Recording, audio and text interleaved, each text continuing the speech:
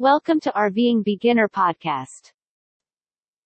Is it possible to get a 12V RV air conditioner?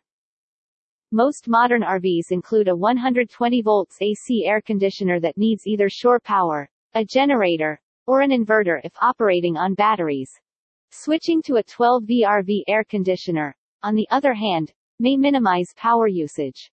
We'll look at some of the things you should know about operating a 12 volts air conditioner in your RV, as well as some of your alternatives, in this post. Let's get a bit more into this. Why do RVers need a 12 volts air conditioner? A 120 volts AC power outlet is used by most RV air conditioners. The snag is that you'll need an inverter to convert the 12 volts DC electric charge from your RV batteries to 120 volts AC electricity for the air conditioner to work. This will result in further electrical losses and even more heat, which is exactly what you're wanting to avoid. If you don't have an inverter, you'll need a generator to power your RV's 120 volts AC air conditioner. A generator is a useful backup option, but the noise it produces may be a nuisance, particularly if you're boondocking late at night.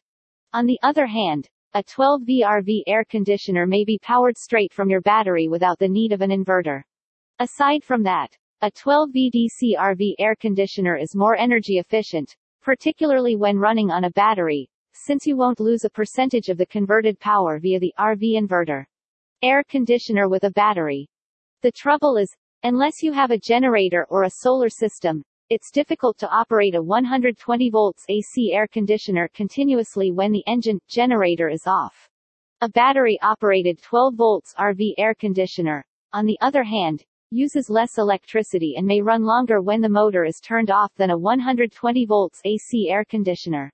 That means you can spend a few hours outdoors and return to a cool RV. Not to mention, if you're staying in a public campsite, you won't be bothering your neighbors all night with a noisy generator. The downsides of 12 volts air conditioners. The current draw is the major disadvantage of a 12 volts air conditioner. In our dwellings, we don't utilize 12 volts since the cables would be too big. The wiring for a 12V RV air conditioner must be bigger, and the electronics must be able to withstand greater currents, which might result in voltage dips and efficiency losses. You'll need a lot of battery capacity because of the strong currents. This implies that if you want to operate them on batteries overnight, you'll almost certainly need to invest in lithium batteries. When it comes to running 12 volts air conditioners from shore power, the excessive current demand rears its head once again. You'll need a high current converter or an inverter charger for this. This also implies that if you run the air, visit RVingBeginner.com to see more best ideas to help you live the dream of a life on the road.